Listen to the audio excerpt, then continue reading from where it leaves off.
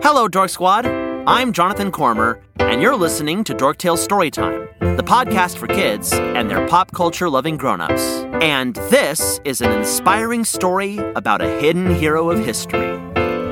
It's a beautiful day for a story, adventure and glory, new friends and old ones too. It's an excellent day to get swept away in a tale, so let us regale you.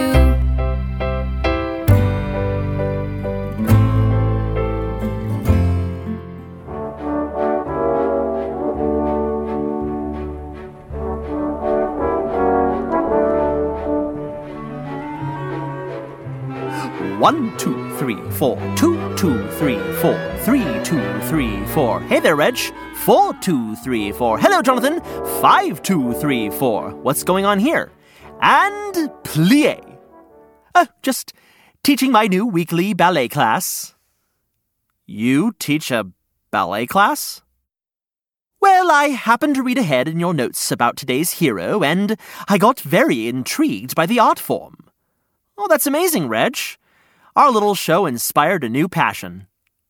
One moment. Great class today, everyone. Make sure you cool down, drink plenty of water, do some stretching, and I'll see you all next week. Aw, look at those little bunnies in tutus. Ah, yes, Flippy and Floppy, the Loppy sisters. Quite talented twirlers. Yeah, it does seem like it. Anyways, as I said, I was studying up about the art form, and oh, how magnificent it is. Yeah, it's beautiful. Then I started talking to Thomas the Turtle, and he became very interested in trying to dance himself. Then the two of us spread the word, and the rest is history. History. It's just like this show. Very good, very good. Well, now I'm even more excited to tell our hero's tale. Oh, I asked some of my students to join us today to talk about what they love about our hero and ballet, if it suits you. Oh, no, that sounds excellent. Our first Hidden Heroes of History guests. And what a great episode to be a part of. That's right, because today we're talking about Maria Tallchief. Oh, well, hello there. And who might you be? This is Crenshaw Foxworth the Fox. They are one of my star pupils. Indubitably. And I'm so excited to be here today to discuss the dancer that changed the world of ballet. Yes, she really did keep everyone on their toes. Excellent. And how right you are, Reg. Well, I'm happy to have you here, Crenshaw. Oh, Thomas the Turtle and Floppy Loppy of the Loppy sisters will also sit in. Hello there. Good day. Oh, hi, everyone. Might I begin the tale of Ms. Tallchief's life? Maria Tallchief was born in Fairfax, Oklahoma, as a member of the Osage Nation, and began dancing at the age of 3. Miss Tallchief's mother couldn't afford dance lessons when she was younger, and she wanted to make sure her and her sister Marjorie could take their own lessons. That's right, Floppy. Wow, you all have been studying up. But of course we have. Ballet requires much study, dedication, and passion, after all. And that happens to be my favorite part of the art form. The study, the dedication. I admire that, Sir Foxworth. And it is just what Ms. Tallchief and her sister did. Their first lessons took place in the basement of a hotel. They also took piano lessons. Too true, Thomas. They also took piano lessons, and for a while, Ms. Tallchief considered becoming a concert pianist. But her talent as a dancer was recognized at an early age. So her family moved from Fairfax to Los Angeles. There, she went to high school and continued her study of piano and ballet. She trained under Madame Nijinsky, a famous ballerina and choreographer who had recently opened her own studio in Los Angeles. A choreographer, of course, is the person who creates and puts together the steps and moves for a dance performance. That's right, Floppy. Ooh, I would love to be a choreographer myself. It's my favorite part of dancing. I love learning new moves and stringing them together into a larger work of art. A remarkable and magical part of dancing, that's for sure. How about you choreograph our next group number for class, Floppy? Ooh, I would love to. Sorry. And I'm loving this collaboration. Well, that happens to be one of my favorite parts of the art form. Really? You? Collaboration? Don't sound so surprised, Jonathan. It is a very important part of creating beautiful ballets. Working alongside other dancers, learning from teachers, being an audience member, and watching other people create work. Wow, I'm loving this new attitude, Reg. We should really infuse that spirit into our storytelling work as well. We'll see how it goes. Of course. Now, where were we in Ms. Tallchief's story? Oh, I remember. She had just moved to Los Angeles with family and was studying ballet. That's right, Thomas. And after graduating from high school, Ms. Tallchief moved to the Big Apple at the age of 17 to pursue ballet full-time. Ooh, did you say apples? I'll take an apple. No, the Big Apple. Oh, Thomas is just using a popular nickname for New York City. Oh, of course. But now I'm feeling a bit hungry. Ms. Tallchief auditioned for the director of a very popular ballet company, Ballet Russe de Monte Carlo. When she was still in Los Angeles, nothing came of it then. But when she moved to New York City, she continued to pursue opportunities to be in the company. Eventually, she began dancing with Ballet Russe, which really kicked off her career in dance. She started her time with Ballet Russe as an apprentice, based on her talent, but also because she had a passport. That's true, Crenshaw. Most ballet dancers were from Russia and other European countries at the time. And because the company had an upcoming tour in Canada, they needed some dancers with access to passports. Which brings us to a few of the most challenging aspects of Ms. Tallchief's career in dance.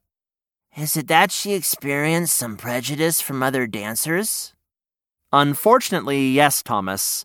A lot of folks in the dance world believed that there were no good dancers from America, and many people also believed that in order for her to find success, she needed to change her last name from Tallchief to something that sounded more European.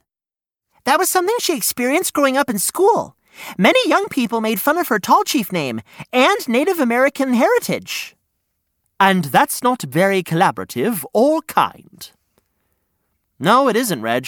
But Ms. Tallchief persevered. She became America's first prima ballerina, and she did it without giving in to the pressure of changing her last name or distancing herself from her heritage. She kept the name Tallchief throughout her entire life as a dancer, stating, "Tallchief was my name, and I was proud of it." Hear, hear. A trailblazer in so many ways. America's first prima ballerina. What exactly is a prima ballerina? Oh, we'll get there, Thomas. But first, we have to talk about what truly cemented Ms. Tallchief as one of the leading figures in ballet. Righto! So, Maria rose through the ranks of the Ballet Russe, moving from apprentice to one of the lead dancers. George Balanchine came to work on a new piece with the company. That's right. Mr. Balanchine was an extremely important figure in American ballet. He eventually founded one of ballet's most prominent institutions, the New York City Ballet. But before that, he crossed paths with Ms. Tallchief and appreciated her unique style of dance, one that was full of energy, speed, and passion. She must have been a perfect match for Mr. Balanchine's choreography. Absolutely. He was a tough choreographer. All of his dances required lots of grace, strength, and speed, and she truly perfected them. Oh, I wouldn't be so good at the speed part. I did notice you're often a bit behind the count in class, Thomas the Turtle. But never fear. It just gives you your own unique style. Huh. Thanks, Mr. Reg. I personally find the grace and poise of ballet to be the most exciting part anyhow. I would like to think Ms. Tallchief would agree with that. Now, Ms. Tallchief and Mr. Balanchine transformed the world of ballet, putting American ballet on the map and popularizing many ballets that are cherished to this day. One of my favorite examples of this is a popular Christmas classic. Miracle on 34th Street? No, that's a movie. Oh, I know. White Christmas? Again, another movie, though there is quite a bit of choreography in that one. Christmas in Connecticut?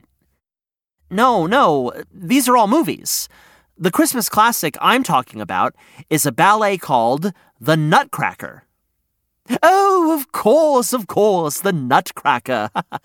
A tradition for many who celebrate Christmas during the holiday season. That's right. In 1954, Ms. Tallchief performed as the Sugar Plum Fairy in Mr. Balanchine's newly reworked version of The Nutcracker, which at the time was a fairly unknown ballet. Ms. Tallchief's performance as the Sugar Plum Fairy transformed the work into an annual classic. Is this around the time when she became a prima ballerina? It was. So, the prima ballerina is like a lead dancer or a notable dancer. Exactly. And it's an extremely coveted and important role in the ballet world. She truly deserved the title. For example, in the early days of the New York City Ballet, she performed in a piece called The Firebird flawlessly. She danced one of the most technically challenging roles anyone had ever seen. Wow. Yeah, I second that. Wow.